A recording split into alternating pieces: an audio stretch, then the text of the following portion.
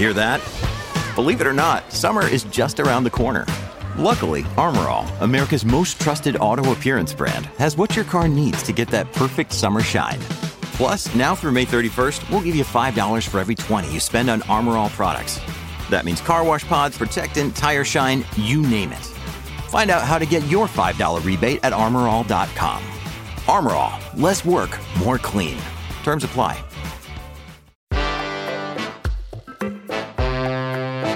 Today on CityCast Madison. Climate change is weighing heavy on our minds, but there's hope. The city of Madison is investing in new, innovative ways to cut its own carbon footprint. Madison wants all city operations to be entirely 100% powered by renewable energy and carbon neutral by 2030. A key part of the plan is electrifying the entire Madison fleet of city vehicles in the coming years. To learn how that's going to work, we caught up with Madison Fleet Services Superintendent Mahanth Joishi. It's Monday, August 14th. I'm Bianca Martin, and here's what Madison's talking about.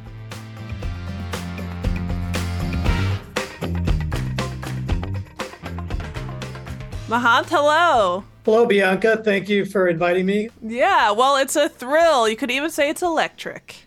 So you've been the superintendent of Madison City Fleet for 5 years.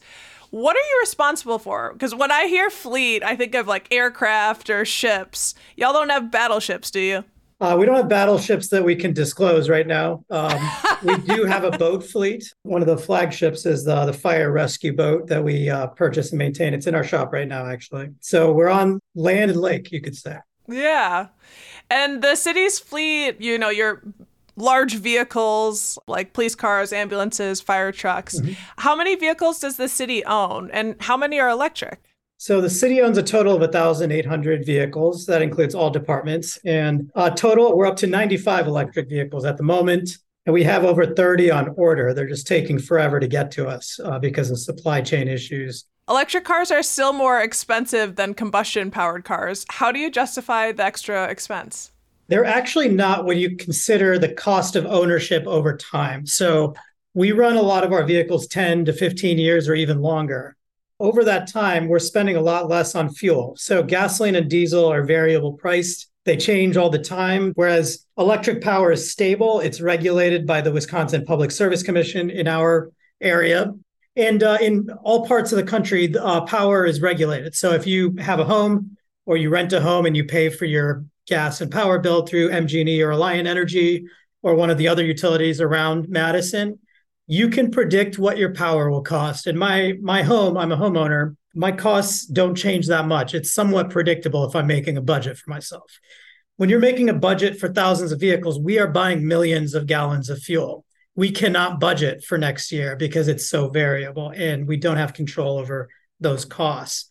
Power, though, we can predict, and it's much less to power an electric vehicle than it is to power a gasoline or diesel vehicle. Number two, a lot of folks don't know this, but I reiterate it all the time. Electric vehicles cost much less to maintain. And can you guess why that is? Very simple. Better technology? It is better technology, but what that means is basically we don't have to do oil changes and parts changes as frequently. So there's no oil changes, which is dirty in itself. Tailpipe emissions are one reason vehicles are dirty, but another reason is all of the engine oils you have to handle and buy, and you have to put it into your vehicles, drop out the old oil. That has to get transported around. Parts have to get transported back and forth between our vendors and us. So what do mechanics do most of the time? They spend time changing oil on vehicles, which is brainless and boring. And we spend half our employee time on that. And then we change out parts that go bad on diesel and gasoline equipment. And this is a common thing in our industry, not just my fleet, but the entire global automotive industry. When you buy a new vehicle, you're not just buying the vehicle with its sticker price. You're buying a long tail of fluids, hydraulic fluids and engine oils and brake fluids and other things and parts, all of which has another carbon footprint of its own. So it's not just the tailpipe emissions. Tires are another one. These are dirty. Tires emit particulates as well. They're made out of petroleum rubber and other nasty things. And we're trying to clean up all of that with the things we're doing. We are investing in soybean tires, for example. I saw that. Yeah, we're very excited. That's wild. We've bought over 1,500 soybean tires. They're working really well. And we're supporting the Wisconsin and the Midwest economy by buying products that are sourced from things like soybean plants right here in the Midwest. The supply chains of these parts I mentioned or tires can go through 8-9 countries. When you buy a new vehicle, you're not just buying something that was made in the place it was assembled. They're assembling things from around the world. So there's a whole carbon footprint around that as well, what we call upstream effects. Can I ask really quickly about, in terms of the soybean tires, because I haven't heard about that, and I just think that's super neat. How long do those last in terms of, in terms of a maintenance cost? So they're actually better performance, especially in the winter, which is why all of our police cars have them now.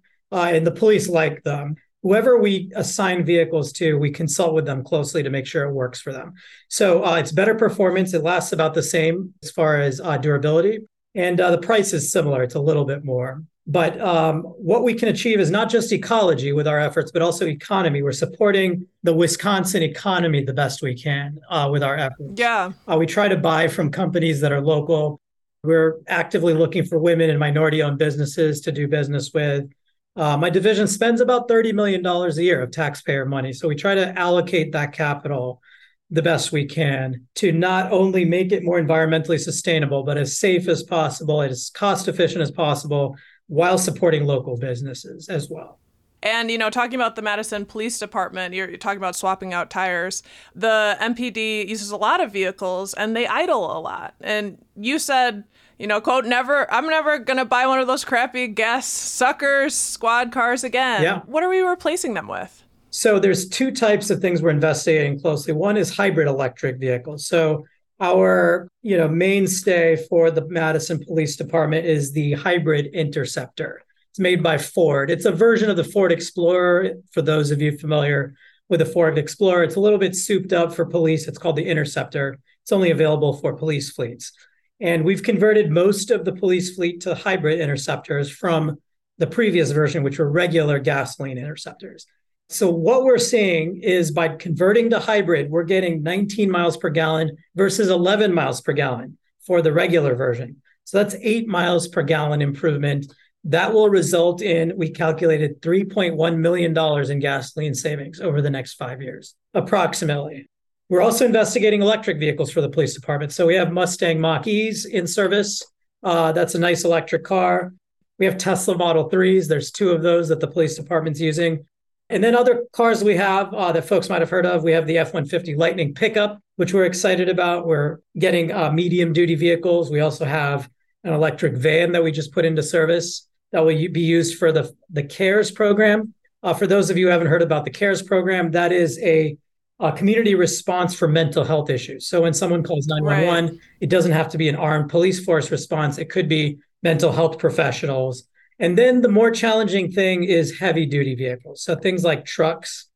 We don't have a lot of great electric options, though we do have an electric fire truck here in Madison. It's the Pierce Volterra, made in Wisconsin by Pierce Manufacturing right in Appleton, Wisconsin, not too far away. And they built a prototype that they've given to the city of Madison to use. And our firefighters have been using it since May 2021. Yeah, Dylan and I both, producer Dylan and I both have been in the vehicle, and we got to talk to those guys over there awesome. who've run it. It's a great vehicle. It's going into production. They're going to make a lot of these, I hope hundreds or thousands of these trucks for the world, for other communities. And our fire department is helping design this truck and improve it for everyone, for the entire world. Yeah, it's really special. I understand that it's in Portland now. Yep, but the Madison one is the first one to be put into service in North America. And we're looking forward to getting a lot more of those and other options. We have 2 electric garbage trucks that are on the way, made by Mack and sold by a dealership in town called Crete. You're really checking off a lot. Yeah. Of a lot of goals here.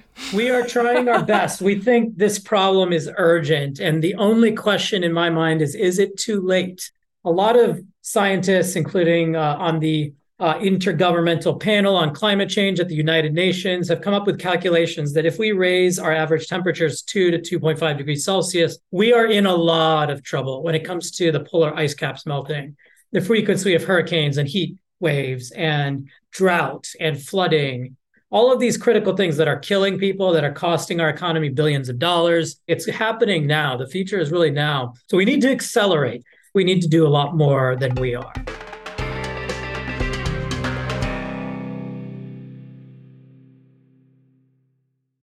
This episode is brought to you by La Quinta by Wyndham.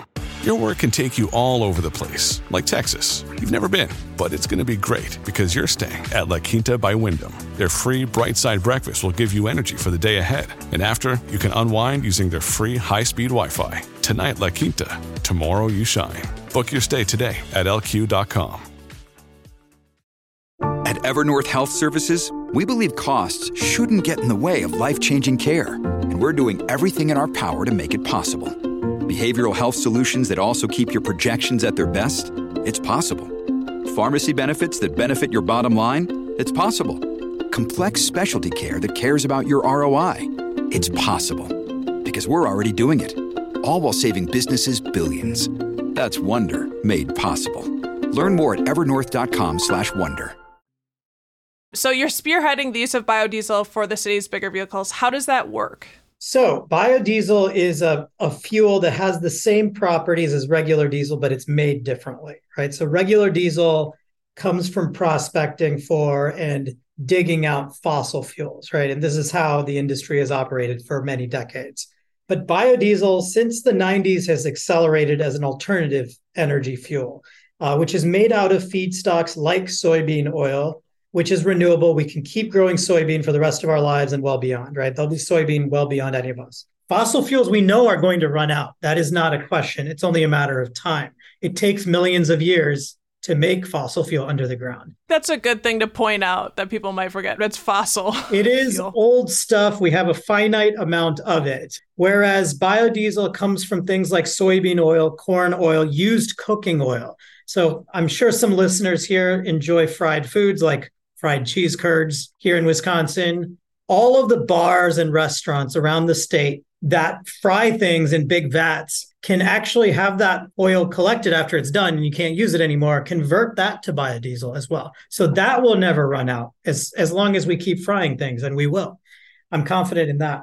So all of these renewable feedstocks go into processing biodiesel, and it's processed right here at a plant in Dane County by REG Chevron. And that supports local jobs, the local economy as well. So all of the biodiesel we buy is produced in the county from feedstocks only from Wisconsin. I wanted to ask about the environmental impacts of electric vehicles. Aren't most electric vehicles in Madison still powered by coal?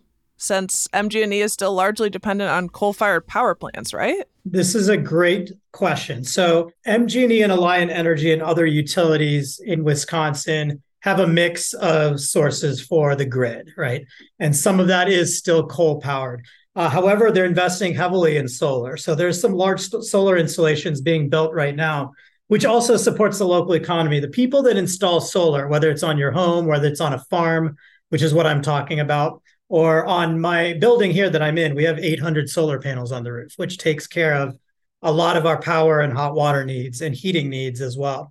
And we charge electric vehicles on solar-powered charging stations, which is the cleanest way to do transportation, in my opinion, is solar-powered charging for your electric vehicles. Does Madison use that power to power its own electric vehicles? Yeah, we have them in our facility here. By the way, I would invite anyone who's interested to come do a tour of Nakusa Trail, our fleet headquarters. It's the first LEED Gold certified building for environmental features. Congratulations to us, to you guys, to us. Yeah, real team effort. And everything I'm talking about is a real team effort with a lot of allies. So 1,000 people worked on this building over 9 years. It took 9 years from inception to where we are when we opened up in 2021.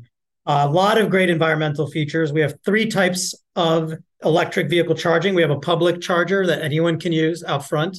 We have employee charging, so we have workplace charging, which is awesome. We have employees with their own personal vehicles can charge up for free on the solar charging, which doesn't cost the city anything because we're generating more power than we can use at the moment on these solar chargers. And it continues every single day the sun shines, or even when it doesn't shine, you get UV light that charges up these charging stations. So what about for the rest of the electric vehicles in Madison? Like in general, would you say that folks that's mostly still powered by coal, or? I don't know the exact mix. The statistic I saw might have been 30 or 40% of our local grid is fossil fuel, is coal powered, but it's being reduced over time. So there are solar farms people might have seen. There's one near the airport. That's an MG&E in Dane County project. Does Madison itself have enough electric vehicle charging stations for folks, out and about to catch on in the public? The city is working with our partners, including MG&E and Alliant and Wisconsin Clean Cities Coalition, to apply for federal grant funding to get a lot more public charging in the ground. That's going to be a huge win for owners of electric vehicles that don't have their own home. They can put an electric charging station in their own personal garage or driveway. 50% or more of people in Dane County are renters rather than homeowners, right? And that's something we're trying to tackle. For them, when you don't have access to charging in your own home, you will need public charging, both in the city or on long distance trips. So the state of Wisconsin, the national government, the city of Madison, Dane County, all levels of government are working to find and place funding into getting charging in the ground. And that's rapidly accelerating. And that's something I'm working on too. But you moved here for this job. You've lived all over the world. Why did you decide to move to Madison? And how does it compare? Madison is, I think, an interesting place for several reasons. You have a major research university, which is top notch, I believe, amongst public research universities. You have a great economy here with companies like Exact Science and Epic. It's also the seat of local government, which is where I work, county government, as well as the state government, all in one place. So this place I knew would be a good laboratory for the work that I do.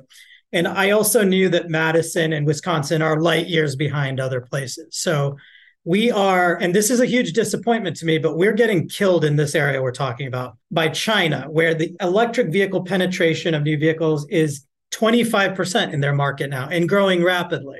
So I also knew that this area was far behind, and that was an opportunity.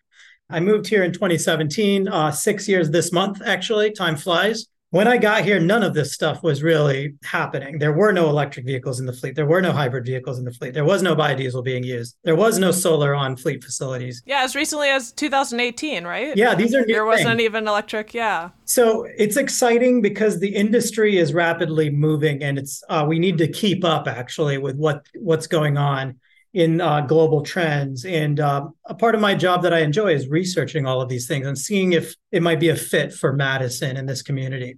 And there's two big problems here by being so far behind. One, local air quality is not very good. So asthma rates and other lung disease indicators are worse in Madison than in the rest of the state and the rest of the country. And who is affected by that the most? It tends to be low-income neighborhoods. Low-income neighborhoods that are near industrial areas, that are near high-traffic corridors where this type of pollution is higher. So for those installing an electric vehicle charging station, that job cannot be done from China or Mexico or India or somewhere else.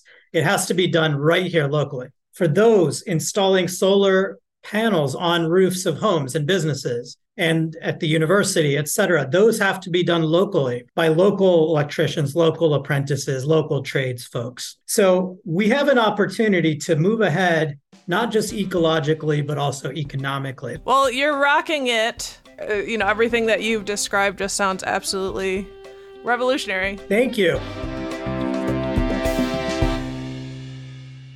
That's Mahanth Joishi, Fleet Services Superintendent for the City of Madison.